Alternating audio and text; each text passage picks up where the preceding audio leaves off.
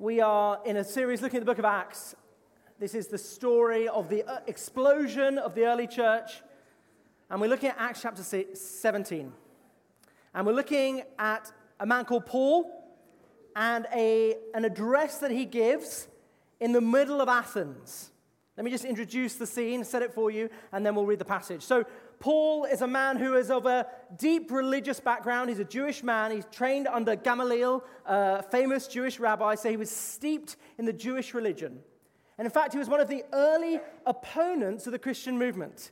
He was there as one of the early Christians was stoned to death for their faith by the Jewish community in Jerusalem. He was participating and supporting that act. And then fast forward to Acts chapter 9, he has a moment of encounter with the living Lord Jesus Christ on the road to Damascus. That's where you hear the phrase Damascene conversion. If you've heard that before and wondered where that comes from. He has this moment of encounter with Christ where he is confronted and he realizes the error of his ways. And so his whole life shifts. And so then we see through the book of Acts, really, he makes it his mission to go from city to city with a band of other Christians preaching about Jesus Christ. Remember what they are preaching, at the essence of what they're preaching, and you'll hear about this in this passage, they are preaching that this man, Jesus Christ, was no mere teacher.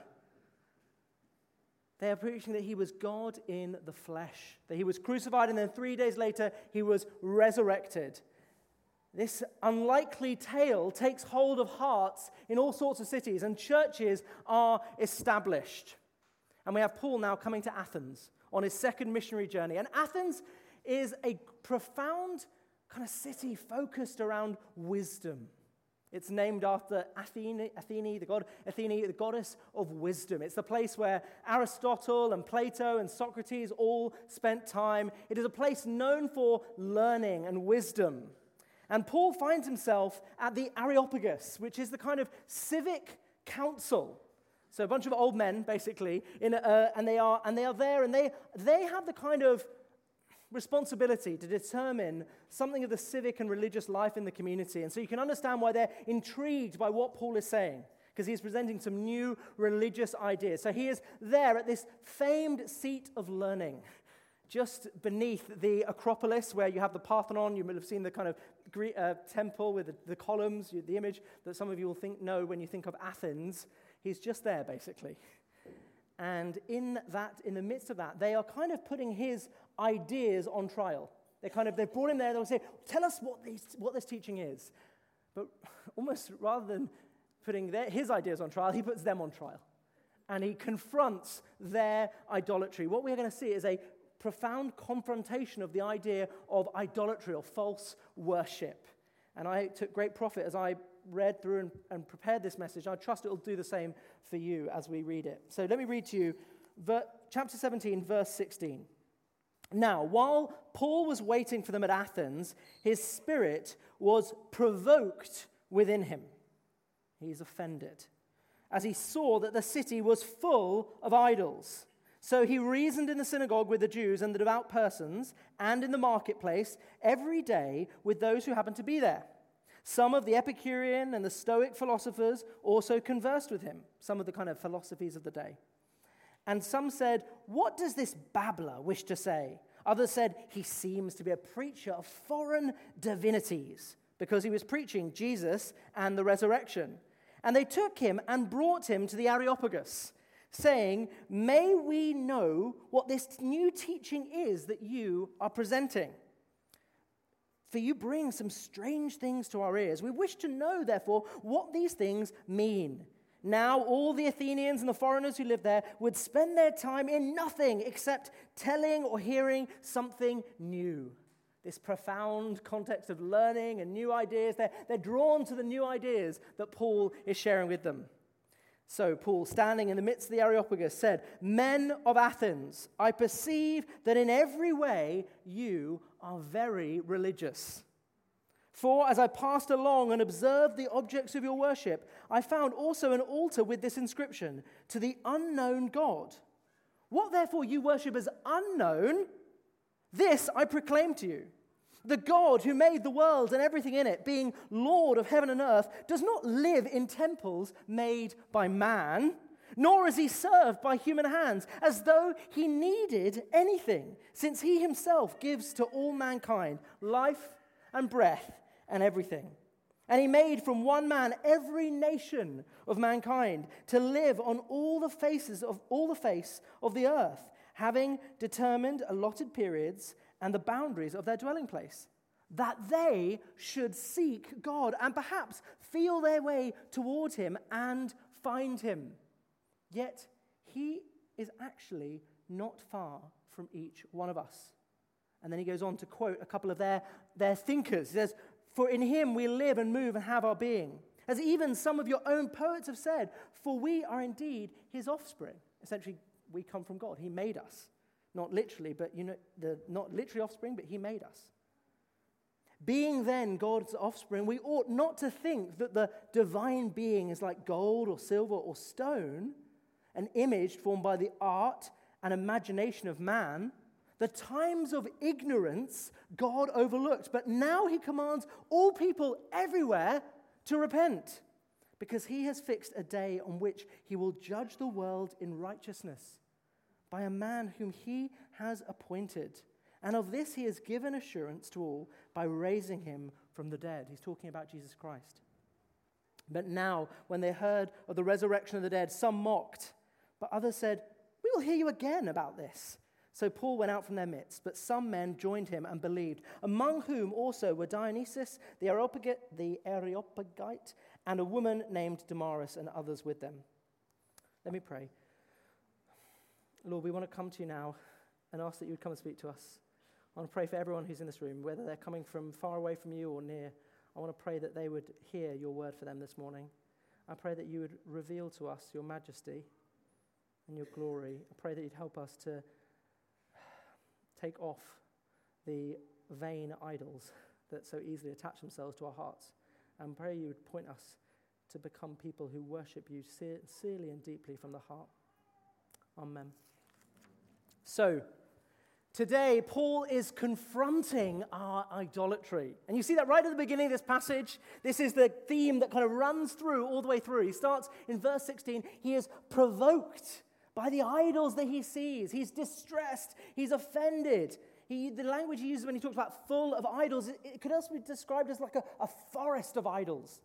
And what are we talking about here? Well, think about Athens. Every street corner you would have seen shrines and statues and temples named and given to the different gods of the Greek pantheon. The Greek writer Petronius said it was easier to find a god in Athens than a man. Basically saying there were so many statues and shrines and religious artifacts to the different Greek gods, they just kind of flooded the city. You could see them everywhere you went. He's observed the objects of worship. That's how he says in verse 23. He's kind of gone around and seen all these different objects of worship. In fact, even from this moment, as he addresses the Areopagus, he is on the hill of Ares, otherwise known as the god of war, Mars Hill. You may have heard of it described. He's preaching to them from a place dedicated to the god of war. Overlooking him, as he's speaking to them, he has the Acropolis overlooking them with the Pantheon, which is another temple given over to the worship of Athene, the supposed god of wisdom. So just overlooking him is that another idol. And anyone got any Nike trainers on this morning? We also have the temple to Nike, the god of victory, within eyesight of him as he's preaching. Don't worry, you haven't committed idolatry by wearing those trainers. My point is simply, he even as he speaks to them, the gods are all around him. He can see the objects of worship. And he is offended by this. He's saying, no, you're missing the point. You heard him, told them they were very religious in verse 22. That's how he begins. Men of Athens, I can see you are I perceive in every way, you are very religious. It's kind of not really a compliment. It might sound like that to you because you think, well, he's a religious man. Surely he's complimenting them. But I think what he's saying is, in a sense, you are misguided. You have perhaps some sort of zeal to know God. You're so religious, you've got a tomb to the unknown God. It's like they're covering all bases. Maybe there's a God we haven't heard about, so we're going to have a tomb dedicated to the one who we don't know. So in one sense, he's saying, okay, I can see your religiosity. But really, I think he's challenging their religiosity. He said, you are misguided. So to the unknown God, what therefore you worship as unknown, this I proclaim to you. saying you have all this religiosity, but you are ignorant. You do not know the God who made you. The reason why he is wanting to confront this idolatry is because, in a sense, he's saying you're worshiping all these pale imitations of the living God. This is the basis for his declaration, the center of this passage. Verse 24, 25. He said, don't worship these vain idols, these stone statues. It says in verse 24, the God who made the world and everything in it, being Lord of heaven and earth, does not live in temples made by man, nor is he served by human hands as though he needed anything, since he himself gives to all mankind life and breath and everything. Saying these idols, they're just pale imitations of the real thing. This is a declaration of the majesty, the glory and the grandeur of the living God who made everything, who gave you the breath in your lungs. In fact, he goes on and says, he made you. Why? Why did he make you? What is the reason for your existence? That you might find him.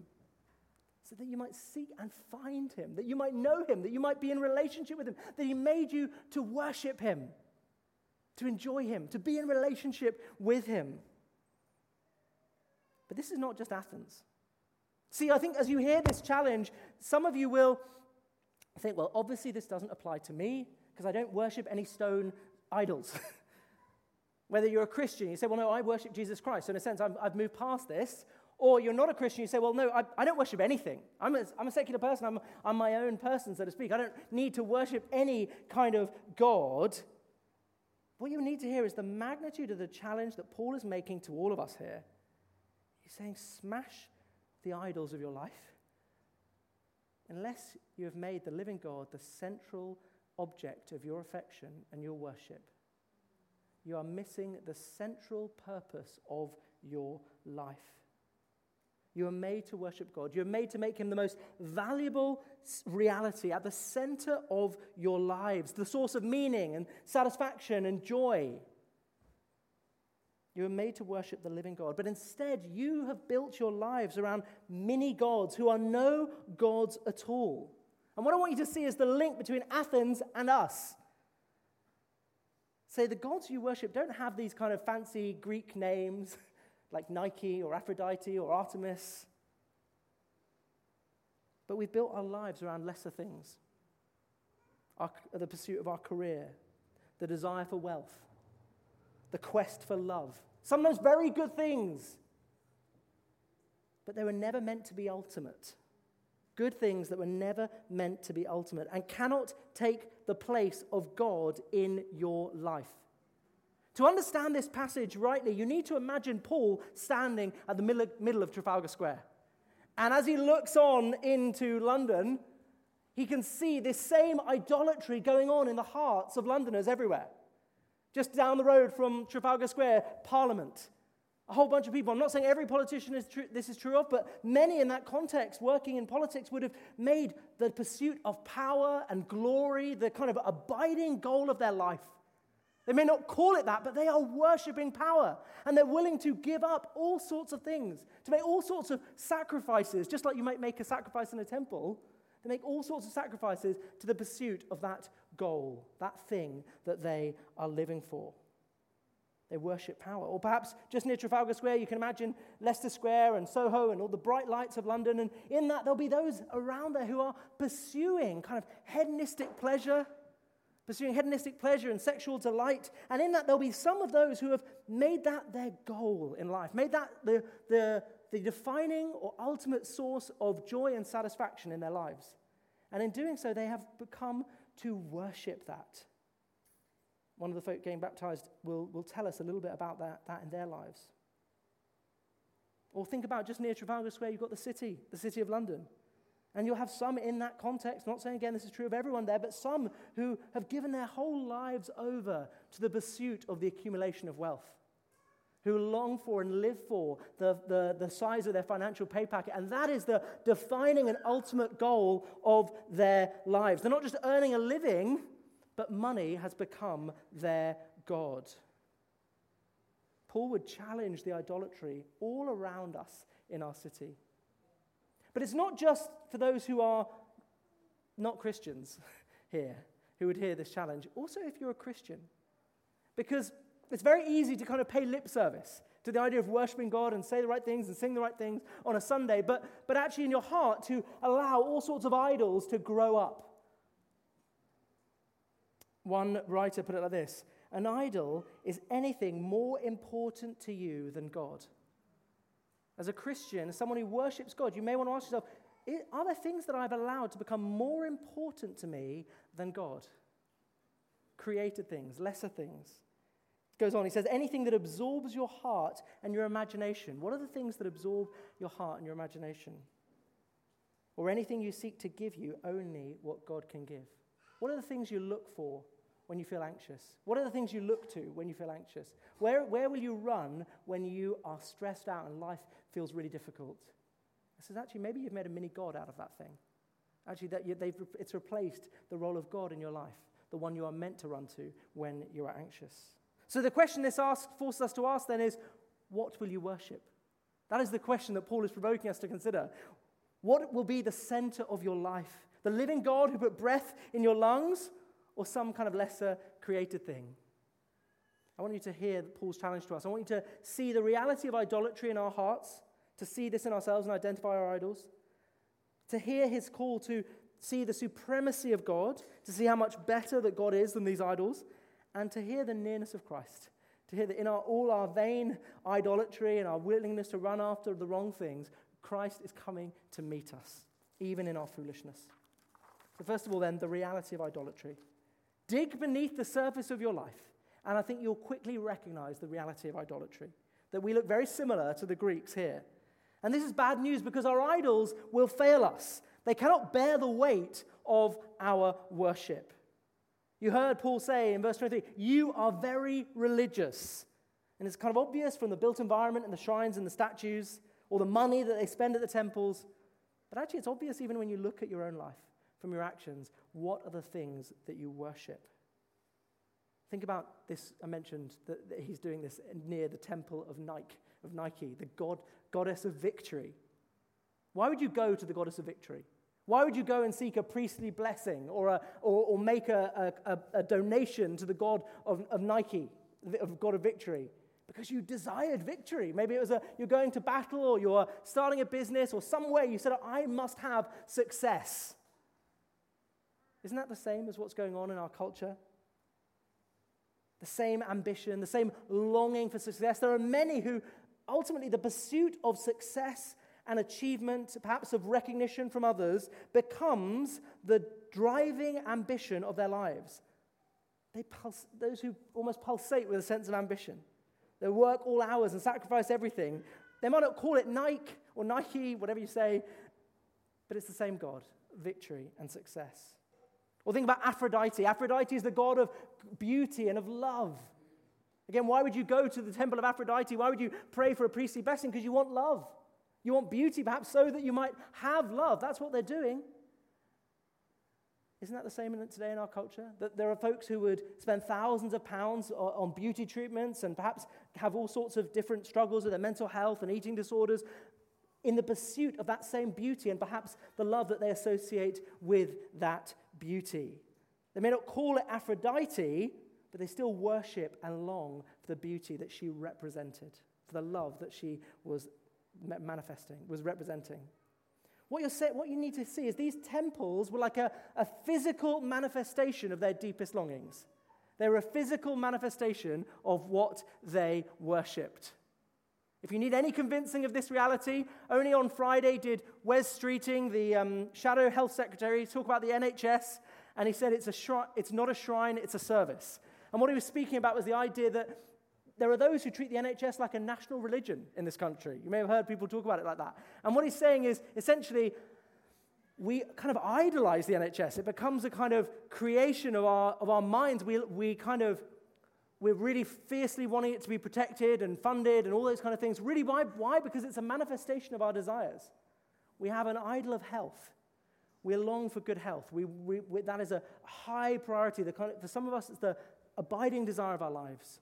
To why we do clean eating and diets and fitness regimes and all sorts of things. And it's kind of an obsession for some. And out of that kind of collective desire, ultimately for health and for a fear of death, it becomes a kind of object of worship, is what this guy was saying.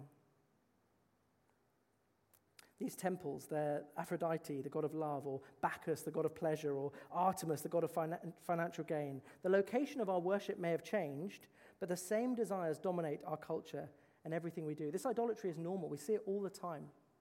How can you tell what you worship? How can you tell what your idols are? Well, the word worship could also be described as worthscape.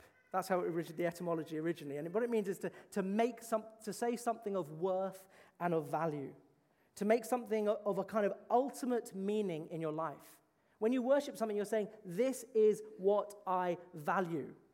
So you have to ask yourself, what do I consider to be valuable? What is the thing that gives my life meaning? Everybody here, whatever religion you have or whatever beliefs you have, has a kind of ultimate source of meaning. Everybody has a kind of reason for their existence. And that ultimately is what you worship. This is how one writer put it.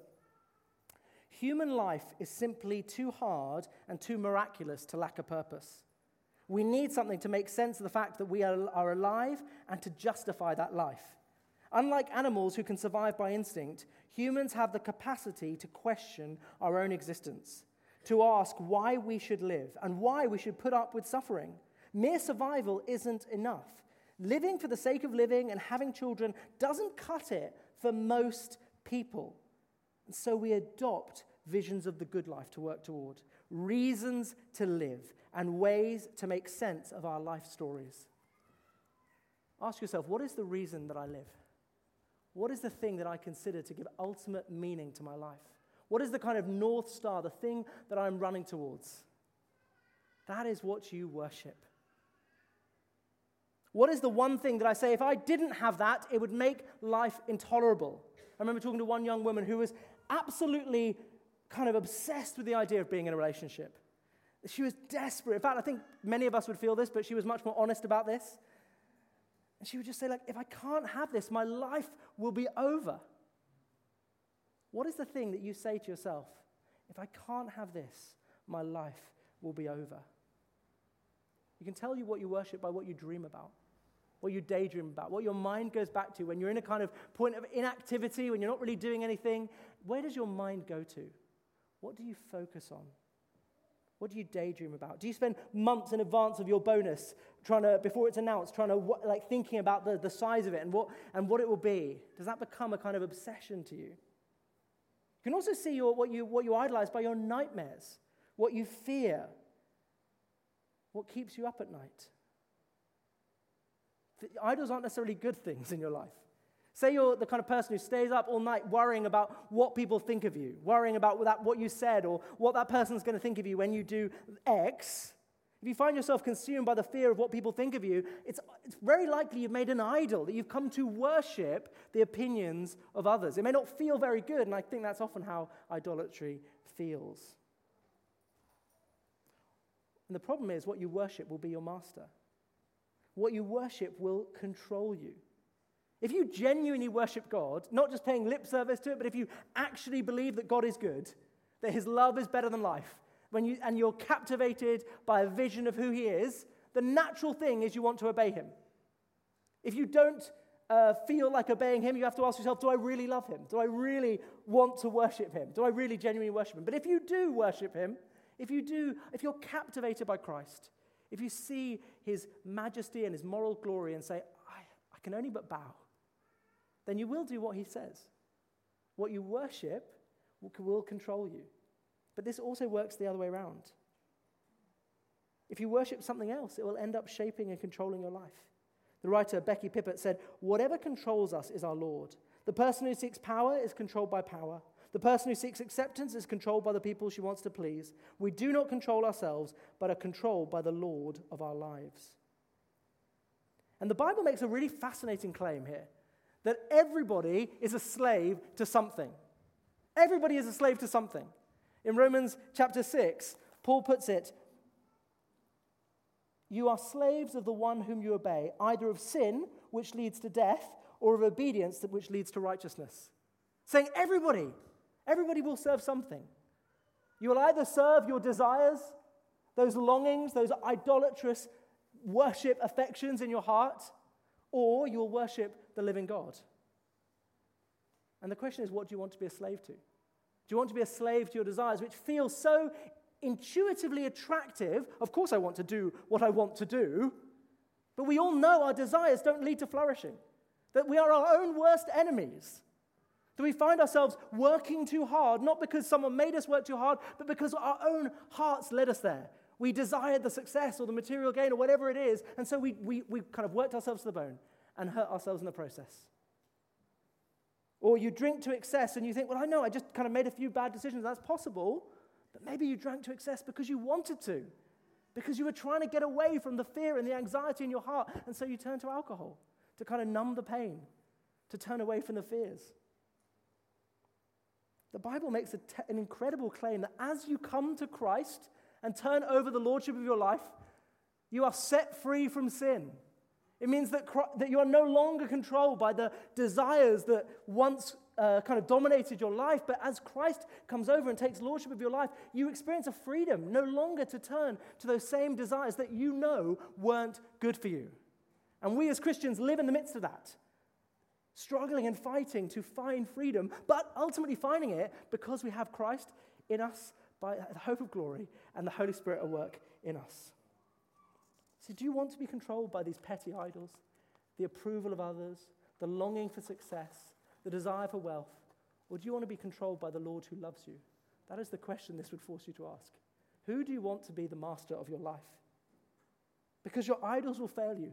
The very thing that you worship and long for will always feel beyond reach. There's a tragic irony that the thing that you worship will never feel like you have it. This is how one writer puts it. Because here's something else that's weird but true. In the day-to-day trenches of adult life, there is actually no such thing as atheism. There's no such thing as not worshiping.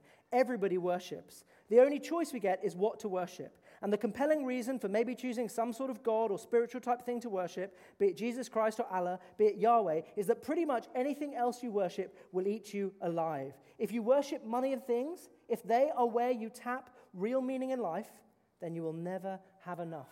Never feel you have enough. It's the truth. Worship your body and beauty and sexual allure, and you will always feel ugly. And when time and age start showing, you will die a million deaths before they finally grieve you. But the insidious things about these forms of worship is that they're unconscious. They are default settings. You may not even realize you're doing them, but you start to look at your life. You say, I know I worship Christ, but I see a longing for this that is actually harming me, that is destroying me in some way. See, these idols, remember, they're sometimes very good things, but they're inherently insecure. Let me give you one idol that I think is really obvious, really easy: the welfare and happiness of your children. If you're a parent, it's absolutely right that you care about the welfare and happiness of your children. But if you allow that to be the only orientation of your life, the driving North Star that you push towards, it will destroy you. Because there will be moments when your children aren't happy. There'll be moments when they suffer. And if that has become the ultimate goal of your life, you'll be destroyed in the process. Actually, you live under a living God, you trust him for his care, you worship him, and you seek the welfare of your children. I'm not saying you go against that, but it doesn't become the driving ultimate force of your life. Or if you're somewhat, think about the insecurity of some of these idols. Think about health. Those who are obsessed by their own health as a kind of ultimate goal of their life, pursue fitness regimes and diets and the perfect body, but that's an inherently insecure goal. Anyone over the age of about 18 or 20, their body's already declining. Sorry to tell you. that death, and worse still, sorry, it gets worse, and that death looms large. It's like you're worshipping this thing that ultimately will just be like sand that goes through your fingers. It won't retain. It will fail you. And when you experience the failure of your idols, you will be crushed. I think about success. It's a good thing to want to be good at what you do. That's a worthy goal. But if you make it an idol, when you experience failure, you will be crushed. I was speaking to one very successful young woman who is kind of a grade A achiever all the way through her life and a high achieving. And when a colleague wrote an email criticizing her to some of the senior execs in her company, it would have been hard for anyone, but for her, I think it was almost unbearable. Because if success is your God, then as you experience a moment of failure, then your identity is broken. The very thing that you're living for has been destroyed. Your reputation, your future, it feels in smithereens in that moment. It's very vulnerable to worship these idols because they will fail you. Many of our idols are good things, our career, our relationships, love, sexual pleasure. They're gifts from God, but they cannot be God. They cannot be worshipped. So what will rid us of this false worship then? And this brings us to Paul's second part of his argument, the supremacy of God. Paul's argument is fundamentally that the idols that they worship are nothing compared to the living God who they were made to worship. He's more satisfying, more secure, and uniquely worthy of your worship. Hear the argument that Paul makes. He said, here's the God who made everything, who put the breath in your lungs, who's the source of all life. He looms large over any of these vain idols that you might be tempted to worship. These inert, lifeless objects, or even these gods of your imagination, he describes them as of ones that we've just made up in our heads. How do we see his supremacy of God? Let me give you two ways. One is that God tastes better than your idols. You see, you've got to remember, idolatry is a God replacement. We chase after these things without realizing that God was always intended to satisfy the longings that stand behind this false worship. We pursue these things because they give us a sense of meaning and purpose. But we forget that to live under the hand of the one who made you is inherently to have a meaning and purpose from him. You're not just a random clump of cells, but as you come under the living God, he has a purpose for your life. He has given you purposes, both in the kind of the wider world and the purpose to worship him and enjoy him. Hear the dignity that comes from knowing that you are made by the living God. We pursue these things because they give us a sense of satisfaction. And you think about kind of sexual pleasure and hedonism. But what we miss is that Christianity is not anti-satisfaction, but rather it says we've been looking for satisfaction in the wrong places. Psalm 16 says, "At your right hand are pleasures forevermore." In a sense, what he's saying is you are seeking temporary highs in this world, which are nothing compared to the lasting contentment found in relationship with the living God.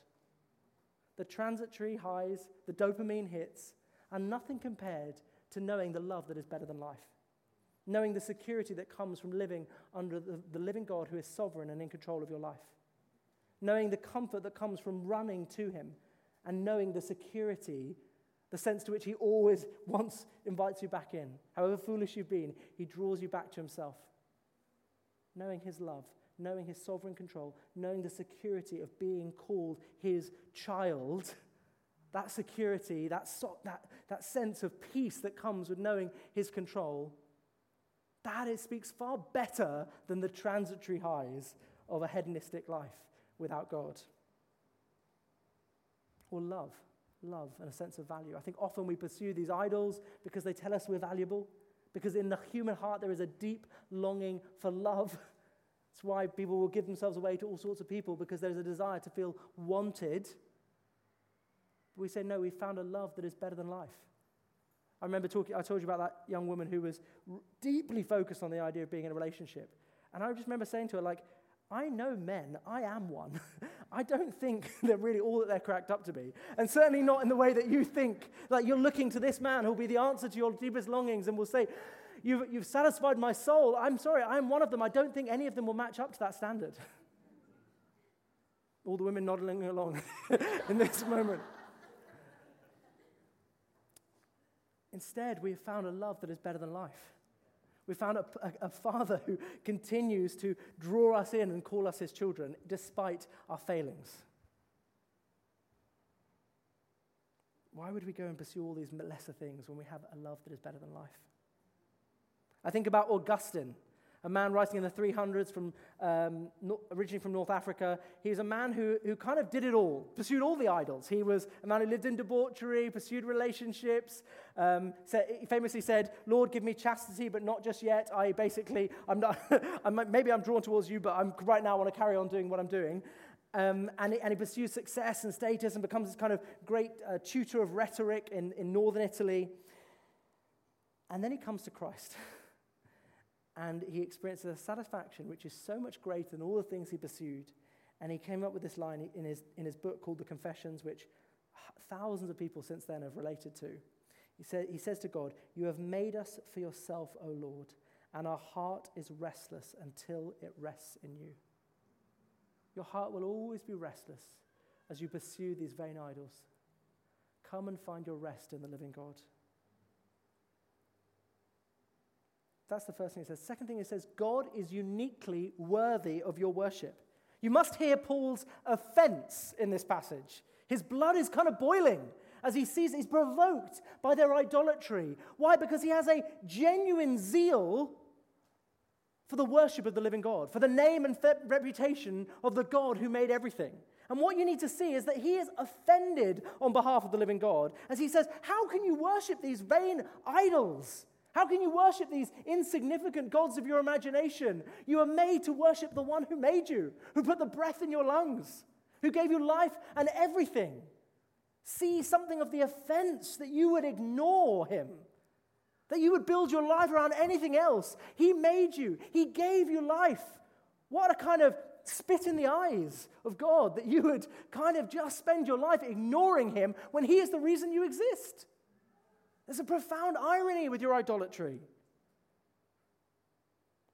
As you think about the idea that he's the creator, just dwell on his creative majesty, that this is the living God who made the stars in the sky. I was reading about the largest star. My son's a little bit obsessed with kind of astronomy and stars and things like that. So the largest star, Uai-Scuti, I don't know how to say it, it's large enough that 5 billion suns could fit inside it. 5 billion suns could fit inside this star, and the sun is so large, our sun is so large that 1.3 million Earths would fit inside it. That is the scale of our creative majesty, the one who made it all, that he made such incredible grandeur. And yet the Bible also says he knows when one sparrow falls to the ground and knows the number of hairs in your head. The God who made that huge star that is unfathomable to us also knows the number of hairs on your head. What an incredible reality that God would make the heavens and the earth, and yet be interested in you individually. Made you to seek and find him, that you might be in relationship with him. What an incredible paradox. How can you ignore him?